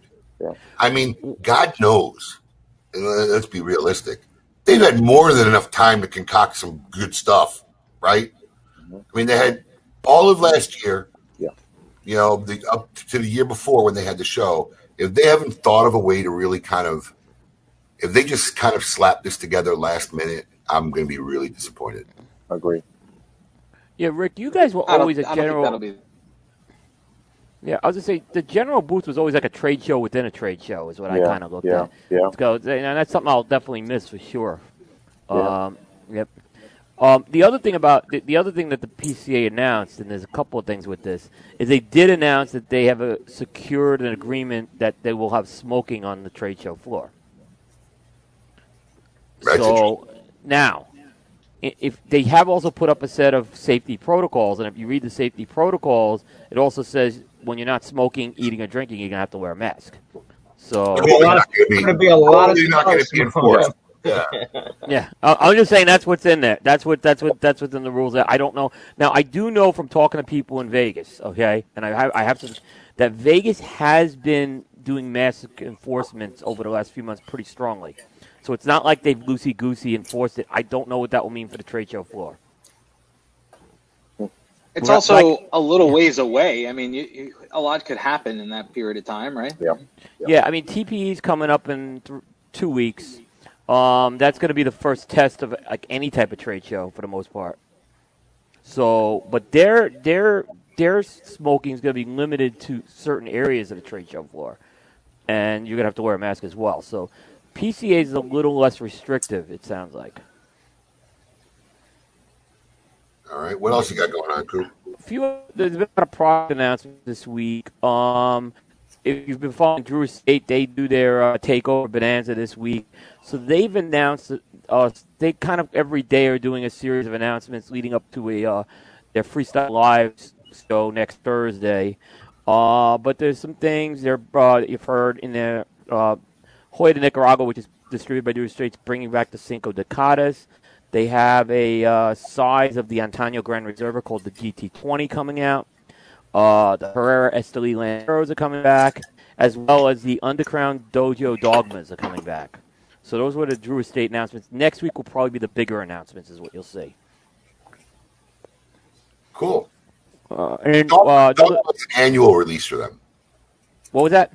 The Dogma's an annual release. The Dogma's an annual release. They do it once a year. That was the one you guys were involved with Dojo way back on the first one, and the Maduro, and then you guys were also involved, I believe, in the Sungrown last year. Yeah, it was the first Dojo collab cigar that they had done. Yeah. So I mean, good for those guys. They really, they had several of their Dojo collabs go national. But the Dogma Maduro was their first collab they did ever. And I remember when that came out, like how did this guy get a collaboration with Drew Estate on an Underground brand? And, it's taken off ever since. Yep. Sometimes it's who you know. It's epic. Yesterday was Dogma Day. Yeah, it was fun. They did the whole thing. Guys, I said, I don't know what the announcement's going to be today. They said, we're not commenting. And Dojo's announcing Dogma Day. I'm like, they got to be announcing the Dogmas are coming back this year. Yeah. Yeah.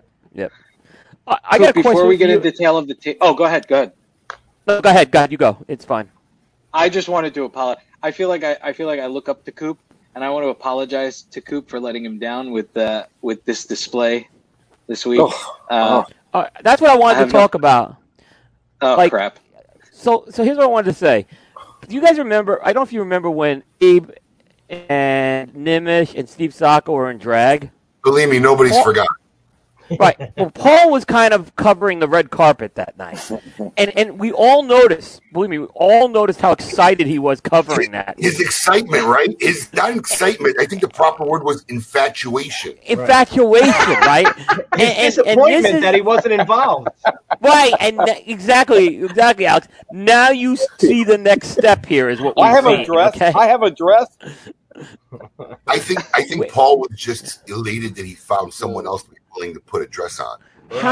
No, you know what it was. Why I was fascinated is because I mean, Nimish I could probably see having a few drinks and getting in a dress, but Abe and Saka, I would never in a million years guess that either one of them would have done that. So I was very taken aback seeing Abe actually like dressed up like that and seeing Sokka dressed up like that. Like it was taken aback is code for excited. Yes, he felt a part. He felt like he found a group that he could relate to at that moment. Oh, I belong here. Yes. Yes. Paul, I mean, so the dress is getting dry cleaned up in Georgia. That's why it's not here. The dress is still in Georgia. We left it there. Yeah. So I'm watching this morning. Stephanie doesn't want to ever wear it again. I was just gonna say that. Yeah, exactly. She, you know what was funny? She, as soon as we were changing in the bathroom there, and she put everything on with the bow tie and all, and she goes, "Oh my God, this is so like stifling. It's so hot and uncomfortable." I was like, "Yeah, this is pretty free flowing. I got to be honest with you. You guys have it good." So I thought when you guys were putting something up this morning on Paul, right? Because you said I had no idea it would be that. I thought you were going to have him at It's a Small World in Disney or something like that. That's all right. They found him at Disney coming back from that. So I did not expect that. That's for sure. Oddly enough, they won't let Paul in with a dress at Disney. That would probably be one of the places where it would be acceptable. Oddly enough, you're right. Yeah, you're right. Yeah. I won't be. I don't really go to Disney in the summer, Coop, because it's too hot. So just wear you probably won't see me at Disney. Yeah, it would. It would be more comfortable. Listen, do you think all those Arabs in the desert got it wrong? Yeah, you're right. You're right. Well, You're right. Well, Paul, I mean, I figured it would be light and airy for you to wear a dress. I mean, I don't know. Yeah. I won't be wearing a dress ever again. Believe me. I've been texting my wife. Believe it or not, she's at a bridal shower. I take that bet right now.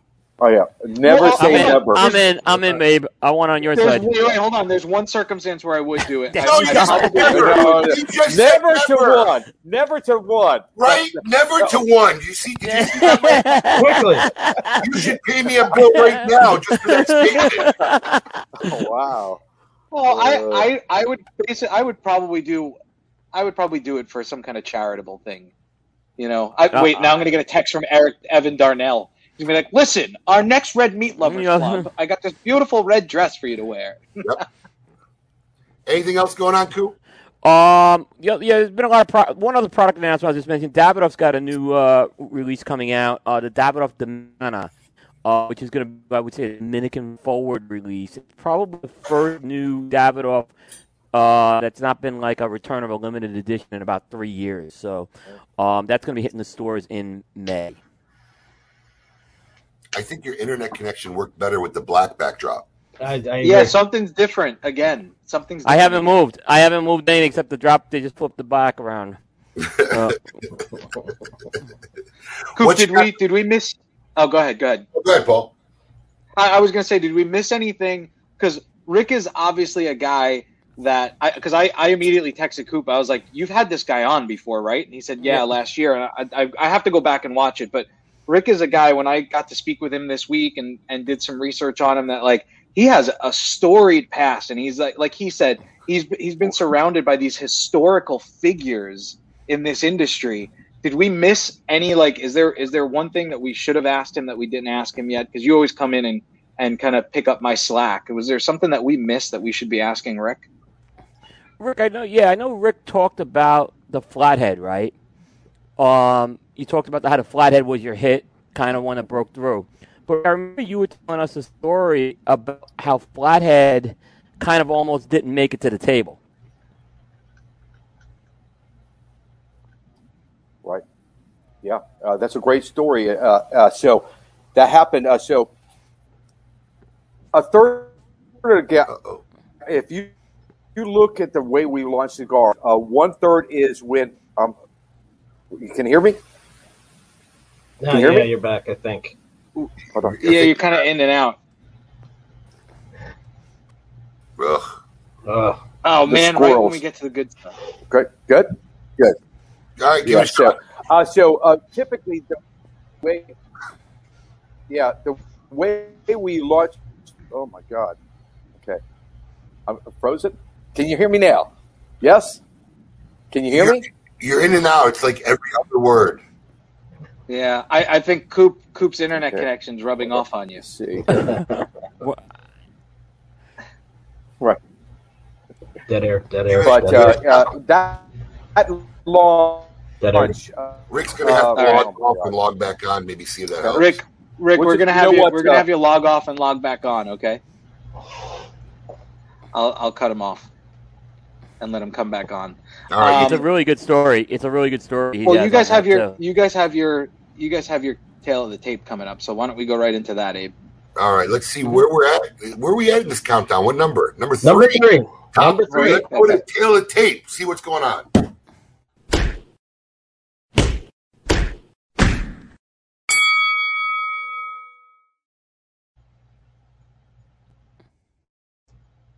All right, coming in at number 3 for me, Muhammad Ali.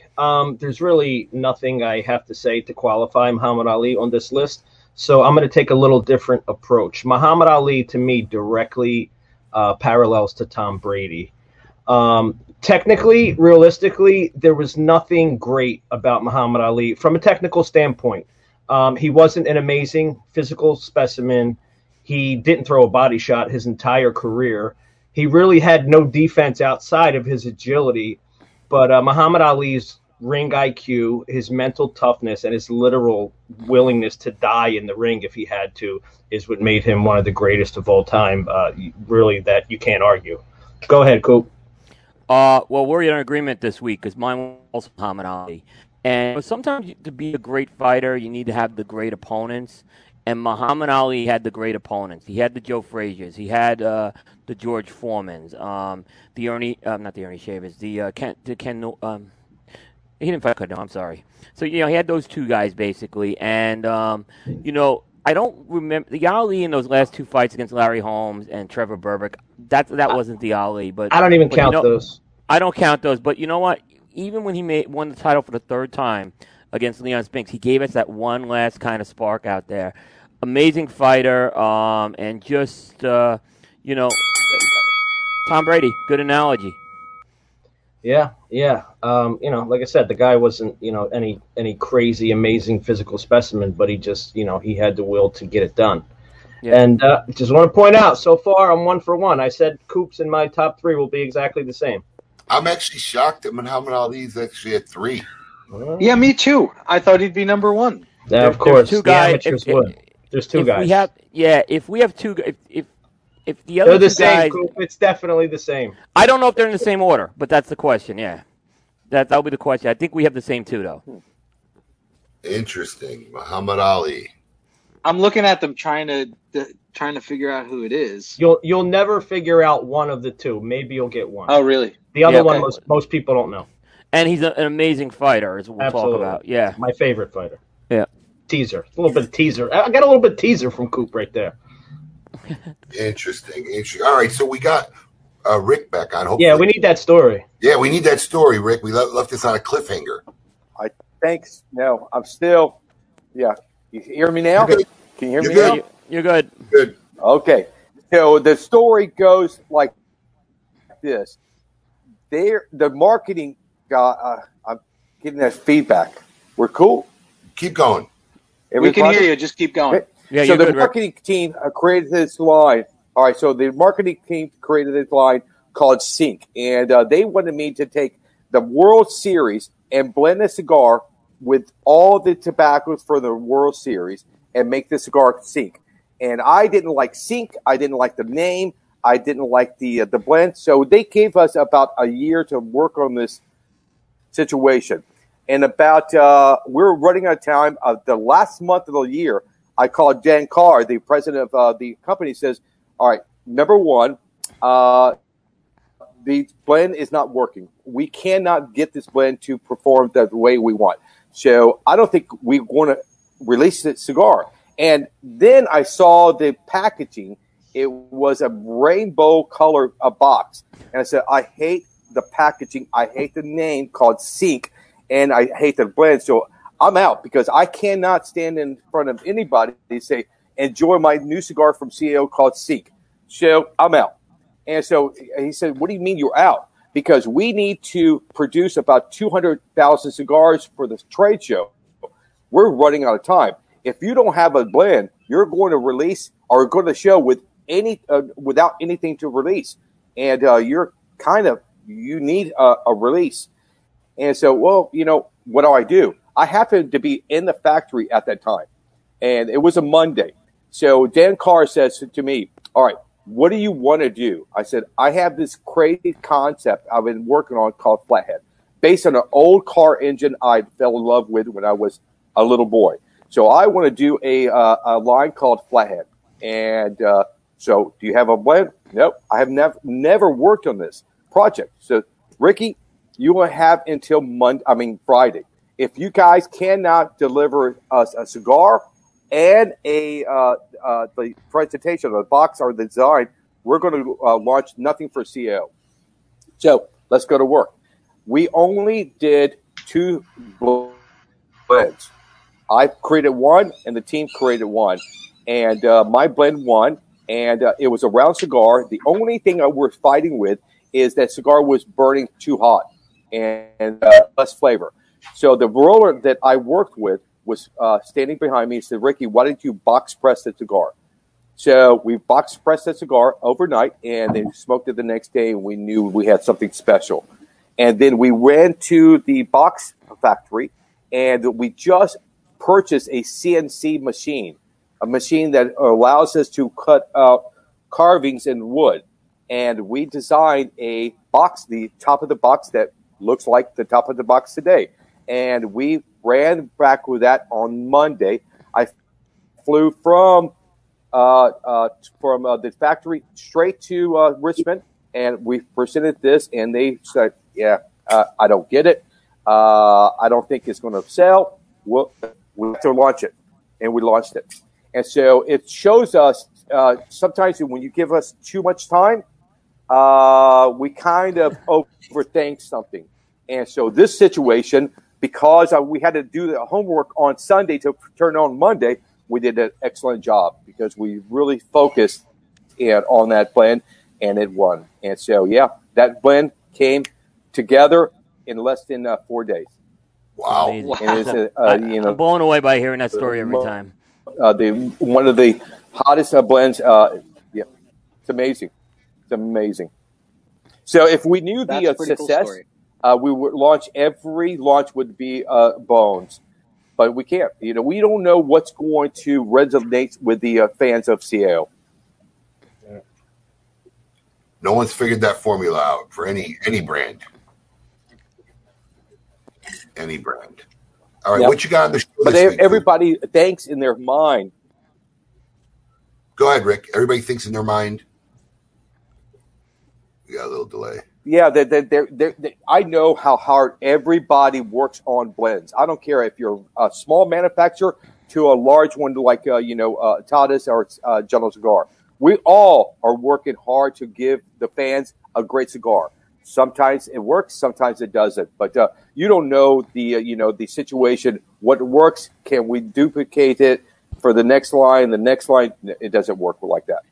It's really funny because I've had this conversation, especially with some smaller manufacturers who sit in my office, and you could just see it in their eyes about the passion and the work that they've made this blend, which in their eyes is like the Sistine Chapel. Like, I've created this and the world will accept this, as the Holy Grail. And they just don't see that it doesn't always go like that. And today, now more than ever, because right. a lot of people are making good cigars today. I mean, it is like a renaissance. I agree. For the consumers. It's the best time to be a consumer these days than ever, as far as I'm concerned, in the cigar verse. Yeah. Coop, what else you got coming up on cigar-coop.com this week? You'll see some reviews of the Gurkha San Miguel Protocol Cyber Crimes Unit. And I think we're finally going to get around to Saka's Silver Mesa Blue this week. Guest-wise, we're going to have a really special guest. We've been doing a lot of first-time guests. And we have another first-time guest for us, at least, George Brightman, who's got a very long history in this business. Blast from the past. Yeah. Is that a Where Are They Now segment? It's going to be a combination of, where are they now? And for folks there's some folks who may not be familiar with George. and his history. Because there's a lot of new smokers, so we'll have a combination of both of those things. What is he doing? I don't know who George is. George Brightman's had a very colorful career, pretty much everywhere in the cigar industry, from cigar aficionado to brands to working in retail in Washington D.C. to I don't even know what he's doing nowadays. He worked for Aficionado for a while too. As I said, did I not say that? Yeah. Did I start out Oh, with that? you may cut out. You may cut out. Yeah. Where's he at these days? I don't know. I don't know if he's semi-retired or We not. find but- out. No, then. yeah. That's. I have a prep call with him this week. So, or at the I was gonna say you need a producer. Yeah, and I don't normally tease, but the week after is going to be a blockbuster as well. But I just want to make sure the I's are dotted and T's. So, but that sounded like a tease to me. A little bit. Well, Sounded once just I like have the I's dotted and T's closed, I'll announce it. So, but if you followed, if you're following Cigar Coop, you just know who we've had on and who we haven't. That's what I'll just say. No, dude, no one could watch that many shows. That's true. Nobody could watch that many shows, Coop. Yeah. Listen, Rick, when you were on last summer, man, you just blew the doors off that night, and you did it again today, man. It's just a great guest. Thank you. Yeah. Yeah. It's funny. I love you guys. I love anybody that's, try to help me. Well, listen, it's funny, Rick, because we always have like a KMA prep meeting before a show, and Alex and Paul are both kind of unfamiliar with you and your history, and they're like, how, because our concern always, especially with guests, especially when we don't know them, is can we make this flow for 2 hours? Is there enough content? Is there enough story to make this flow? And I'm like, dude, just sit back and relax, enjoy the ride. Rick? Yeah, I think I think I met Rick briefly at Rocky's party, but other than that was it. Yeah, I said this is going to be we're just going to sit back and coast because the history and the stories here is just going to flow from the moment we get them on camera. So yeah, no, it was amazing. It's cool to hear those stories with you being in the thick of the history in the industry. Basically, it's really cool. All right. Well, as in every typical week, we're going to close out this week with a Cigar Insane Asylum and see who belongs in one. Welcome to the Cigar Asylum, Did you know I'm utterly insane? We all go a little mad sometimes. where logic and reason cease to exist.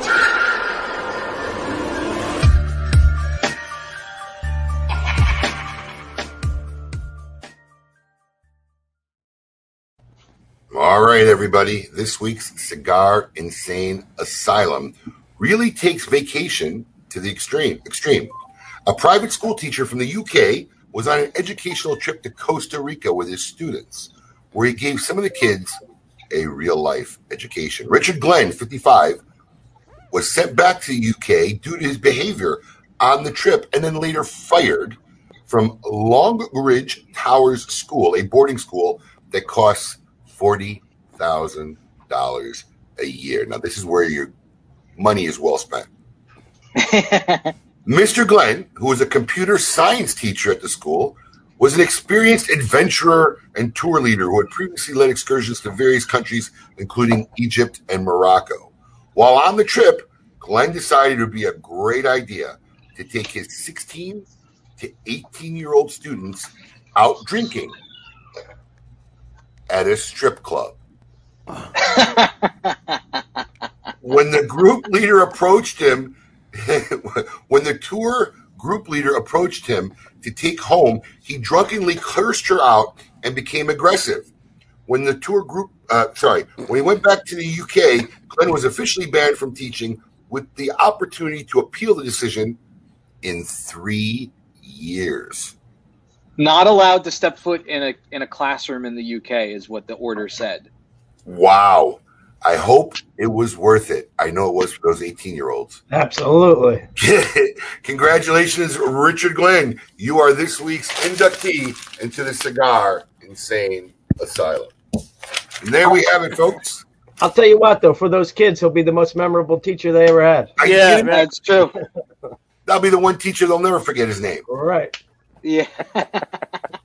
Well, I want to thank everybody out there who's joined us for another Saturday morning. We hope we made these last 2 hours enjoyable, pleasurable, and educational. Rick, thank you so much for joining us this week. Hopefully, thank you guys so much.